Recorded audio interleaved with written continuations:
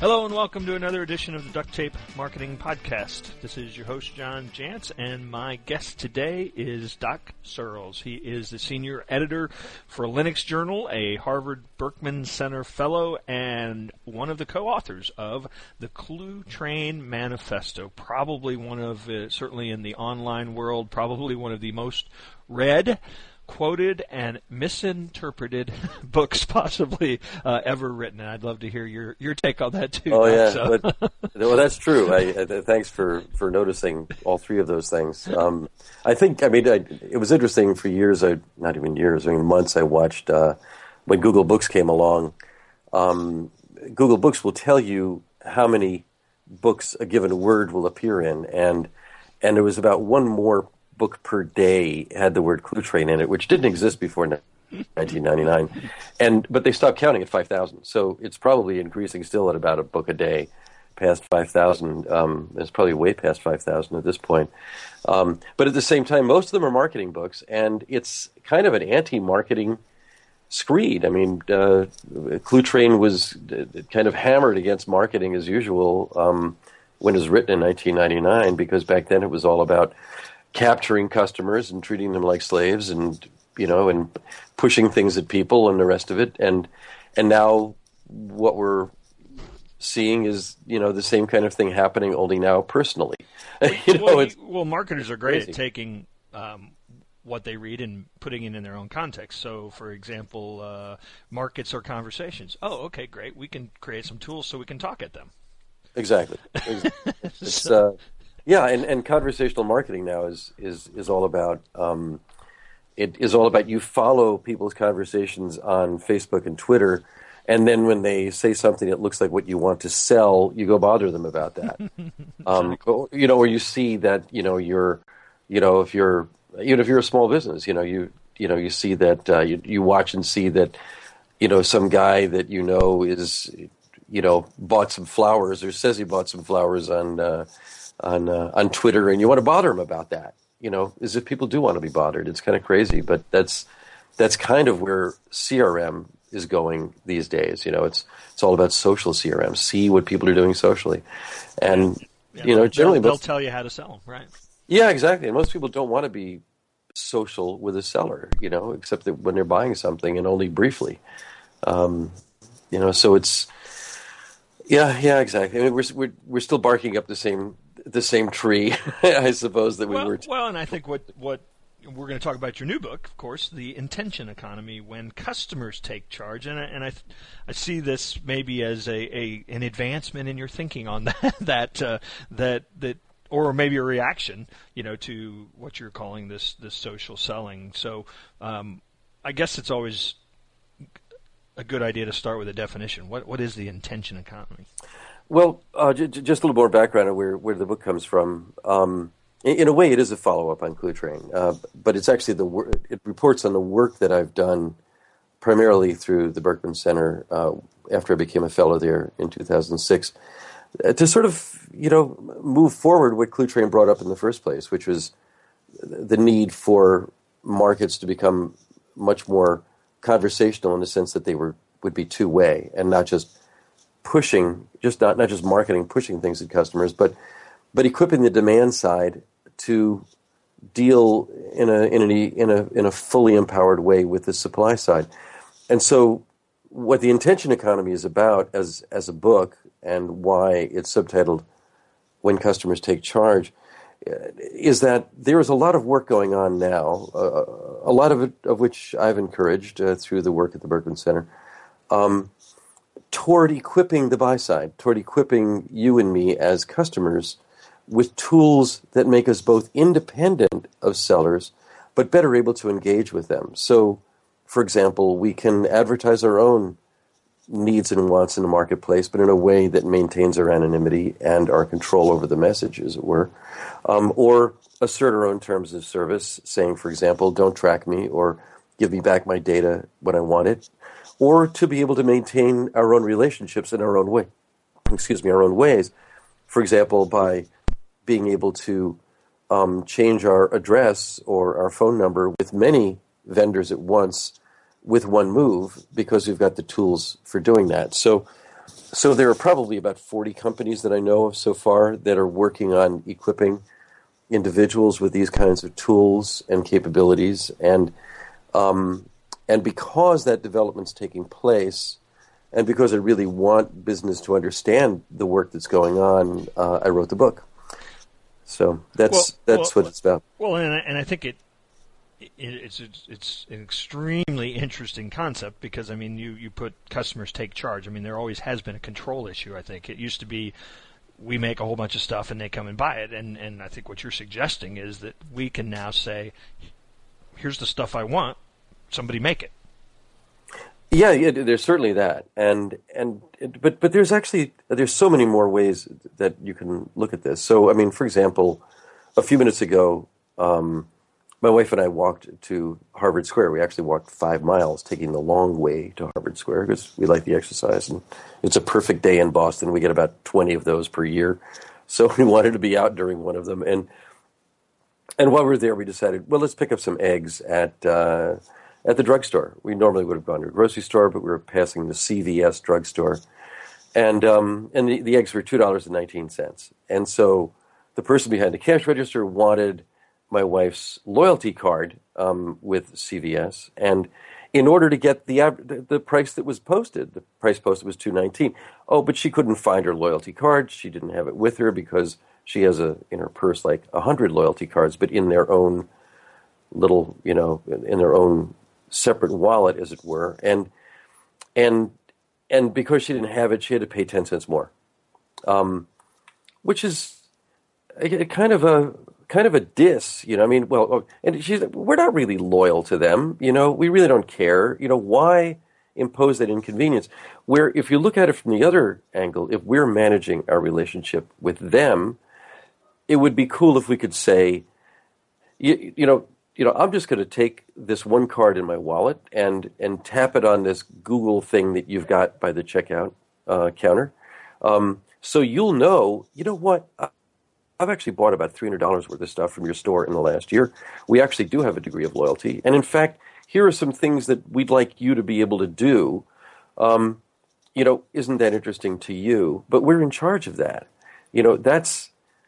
because I've got a tool on my side that can express both real loyalty and real preferences and real history and other things that might actually be of interest to you, the seller, rather than whether or not I've got some silly card that you're forcing me to carry around that's busy maintaining for you a bunch of probably incomplete information about me as a customer.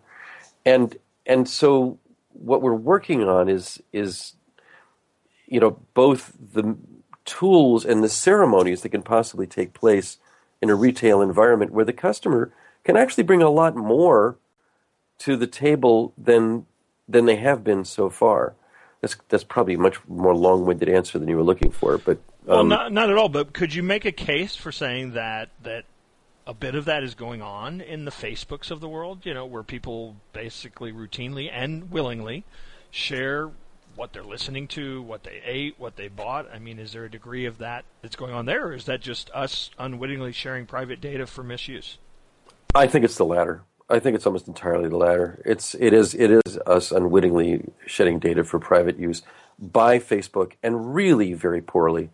I mean, I've got like 9,000 friends on Facebook.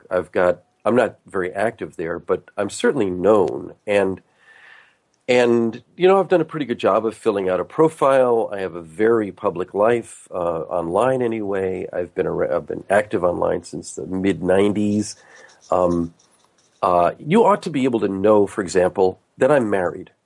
I get ads, ads every time I turn on the ads there, and I usually turn them off because I use AdBlock Plus because they're annoying to look at. But when I am willing to see them, what they tell me is A, I'm old, B, I'm single, C, I like cheerleaders, and therefore I would like a Ford Mustang. That's one I got yesterday. D, that I'm willing to be spammed yet again by Classmates.com, which is, knows this much about me, that I am old, and therefore I would like to look at a yearbook from 1969. Right. And they're not even that precise. They just give a whole bunch of years there, and as you dive down, if you as I did yesterday, I thought, well, I'm going to try and follow this. It doesn't look like Classmates.com, but I'll bet it is way under here. Very scammy company. I get down to it. Yep, sure enough, it's Classmates.com spamming me once again with an ad that conceals who they really are on Facebook. Facebook does an awful job of guessing what you really want. Once in a while, they'll get some things right. Google does too.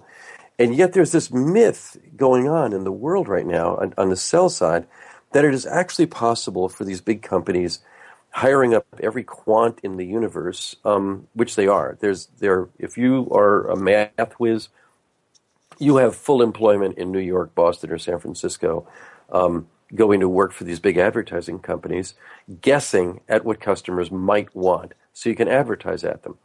And this is a huge bubble, which I say in the book, and it's very misguided, and it's very it doesn't do a very good job of what any one of us could do on our own, which is say what the hell we actually do want when we do want it, which is not. I would argue that it's probably doubled the accuracy from 1% to 2%, wouldn't you say? Yeah, well, but there you go. But it's still, but nobody wants to look at the waste. I mean, there was an article somewhere yesterday showing here are the sizes of the data centers that Facebook is going to have to build with their new billions in order to manage, all of the connections they have with all of these people that they're busy following around. It's an enormous expense. Same with Google. I mean, the difference between Google and what Google and Facebook are doing and what a power plant would do, or, most companies that have a high overhead infrastructure would do, is that we don't know where they're putting these things, and they're really fairly quiet about them. But in fact, Google and Facebook have these enormous data centers. Facebook doesn't yet, but they will more and more. That are going in all over the in strategic locations around the world, in order to manage the mountains of data that they're gathering on people and the zillions of connections that they're making, and they're making money. I mean, there is money to be made there, but the waste involved is just colossal. And if you look at a market as a place where buyers and sellers can interact in a productive way, having a giant infrastructure that's devoted to nothing but guesswork, when, my gosh, we've got 15 years, 17 years of history telling us they're not going to get much above 2%. And when they do, they fall into something that psychologists, and for that matter, puppeteers and animation studios call the uncanny valley, which is this weird space between when you know something is outright false and when it's just creepily a little bit too human. We're going to start bolting from that. We're going to start saying, you know what, you guys are creeping me out. I don't want you to know that, that I like the color green, even, or, and of course what every male's fear is, which is that you're going to start telling me about the porn that I'm watching or whatever else, Yeah. And it's inevitable that sooner or later there are going to be stories of people who are, stalked or otherwise harmed by the robotic following that Facebook is doing. So anyway, so let's flip this around a little bit. How does a company win with this change? Instead of what are they doing wrong? What would be the example of a company that embraces this and starts to put in the experience that would attract people that you've just described? I think, well, first of all, we need the tools on the user side. One of the tough things with the book, and in writing the book, is that it's still real early. These tools are, I list like 40 companies that are working on things. Some of them are personal data stores and lockers and vaults, or what an analyst firm in Germany calls, that's named Coppinger-Cole, calls life management platforms. All the quantified self stuff going on right now. If you look up quantified self or QS, these are people keeping track of, say their blood pressure or their diabetic values or their running, with Runkeeper or Fitbit or DigiFit or any of these other companies, Zio sleep monitors, Withings scales that by Wi-Fi keep track of all your, how your weight is fluctuating. all that kind of stuff is sort of building up on the customer side. How to express that yet isn't there. But the main thing I would do on the on the company side is watch what these developers are doing, and asking them, reaching out to them. There's a company called Personal. There's another one called Singly, Kinetics, the customer's voice in the UK. There's a lot of stuff happening in the UK and in Europe. There really isn't that much you can do other than watch and participate in the development conversations taking place, because the tools, frankly, aren't there yet on the sell side. None of the CRM systems are embracing VRM yet. Yeah. Still a little bit threatened by it. I have a lot of friends working in the CRM world. Well, so tell me how that can. I mean, to me, I would initially see VRM as something that an individual would employ Exactly. to send signals. But so how would a company's CRM system be built to embrace that? I think the first thing they should do is actually a CRM company. If I were a CRM company, if I were running or advising, and nobody's asked me to, Salesforce or Sugar CRM or Oracle or SAP or Microsoft, I would buddy up to the VRM companies and say, how can we equip our side to deal with your side? What are the standards you're using here? Mm-hmm. Are you using RDF? Are you using XDI? Are you, is this JSON or is this XML, or what can we do on our side to match up with the work you're doing on your side? How can we, how could we make the tech you're working on work with what we're doing? Even intermediaries like Google, for example. So with Google Checkout, it would be great if Google Checkout wanted to be which is Google Wallet is now part of Google Checkout. Right. If I take my Android phone or my iPhone, they're reluctant to support the iPhone for passive aggressive reasons. But if I took my phone and tapped it on the Google Wallet thing at Pete's Coffee or wherever else you see them, where there would be a way that I could, for example, if I've changed my address, mm-hmm. I could communicate that through their system to everybody that's signed up with them on the sell side. Hey, sellers, we have a customer here who has changed his address. Here is a way that you can find out what that was, and we can intermediate here. Google is in a perfect position to participate in this. They're not willing to yet because they're such an advertising company. Right. But if the problem right now is that the marketplace and all of the magazines and the rest of them are still in thrall of advertising as the answer to everything, and it's delusional. It's not. And but I think that, and I could say right now that some of the CRM companies, and I won't name names yet, but some of them are warming up to what we're doing with VRM and do want to reach out to VRM developers. And when they do, then a lot of the small companies and medium-sized companies that are your listeners can say, oh, hey, Microsoft Dynamics or, Oracle, SAP, what have you got that listens to our customers' VRM? Yeah.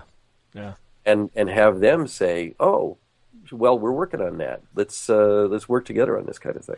It seems like an obvious area, healthcare. Totally obvious. And unfortunately, in this country, it's really so screwed up. It's really hard.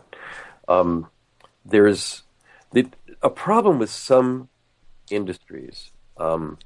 Banking and finance is another one. Telecom is another one that could be playing a really, really good role here. They already have a lot of information about customers. They're in a good intermediary position with customers. They could totally get in the middle of this.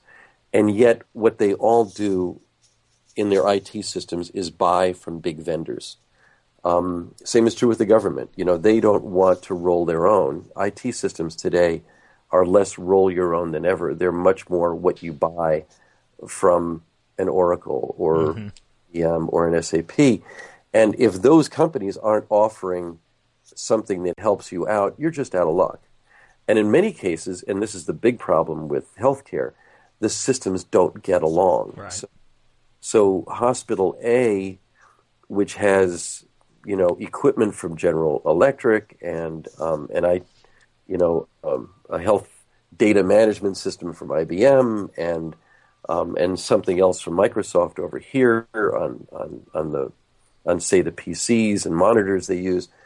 There are these like keiretsus of combined siloed company solutions that, if one of them doesn't want to do personal health records, none of them are going to be doing it. And it doesn't matter if the patient shows up with a perfectly clean and completely sensible electronic medical record that they can share if the particular hospital they show up at doesn't want it. Yeah, and I mean, is that one of those things that, of course, this is moving a big rock up a big hill, but is that one of those things that the market just has to demand it, and eventually the market wins? Well, the market in the case of healthcare is very, very big. Yeah. Very, very complicated and I think this is probably the right term, very metastasized inside. So it's a perfect term. I mean, it's more like it's just wickedly functional. All of us have horror stories of various kinds. I mean, my mother died of bad data communication between two parts of a brand new hospital that didn't get along. I was nearly killed a couple times, and that was in a good that was Harvard's. But in one case, the MRI that I had from one MRI lab didn't work on the PC running Windows 98 that they had at my gastroenterologist's office. I mean, it's ludicrous, and all of these places are, a Harvard teaching hospital or whatever. Yeah. It didn't matter. I mean, they're great doctors, great people, wonderful caring system overall, but the physical, I mean, or I guess the technical systems in the middle of them are really, they aren't built to get along. I mean, when I started there, I actually came in. I'm not a young guy, so I've got, at that time I was in the late 50s, and I researched my entire background. I wrote it all up. I printed it out. I had it on disk. I brought it in. My new, general care primary physician, I think it was called, set it aside and said, I'm going to need to take this orally. Can you please describe this all to me? And there are liability reasons for that. Yeah, right. Bring in the insurance companies who actually have a vested interest in opacity. The risk that they calculate almost depends on less than full disclosure by everybody. And if we had full disclosure, and every system knew everything about everybody, then then we wouldn't be able to operate the system that we have anymore. It would be a completely different one, more or less like the public healthcare systems they have in the civilized world. And I say that as somebody who has pretty strong libertarian leanings in many ways. I'm a techie guy, and techies tend to be libertarians in many ways. But I don't see any way around in the long run a public system in which is centralized in the sense that we have one way of looking at data and one, and the rest of it. So. I want to end up on one sort of different topic, but it's something I've heard you talk about is that companies that get this, and I think there are a number of things you've mentioned, but I know I read this and highlighted this line that companies in the attention economy welcome and respect free customers, and I wonder if you could kind of take us out by sharing your thoughts on that. Well, I think that in the physical world, on the whole, we are free. We are free customers in the sense that we are free individuals. We're at liberty to do what we want as long as it's basically lawful and respectful of the society around us.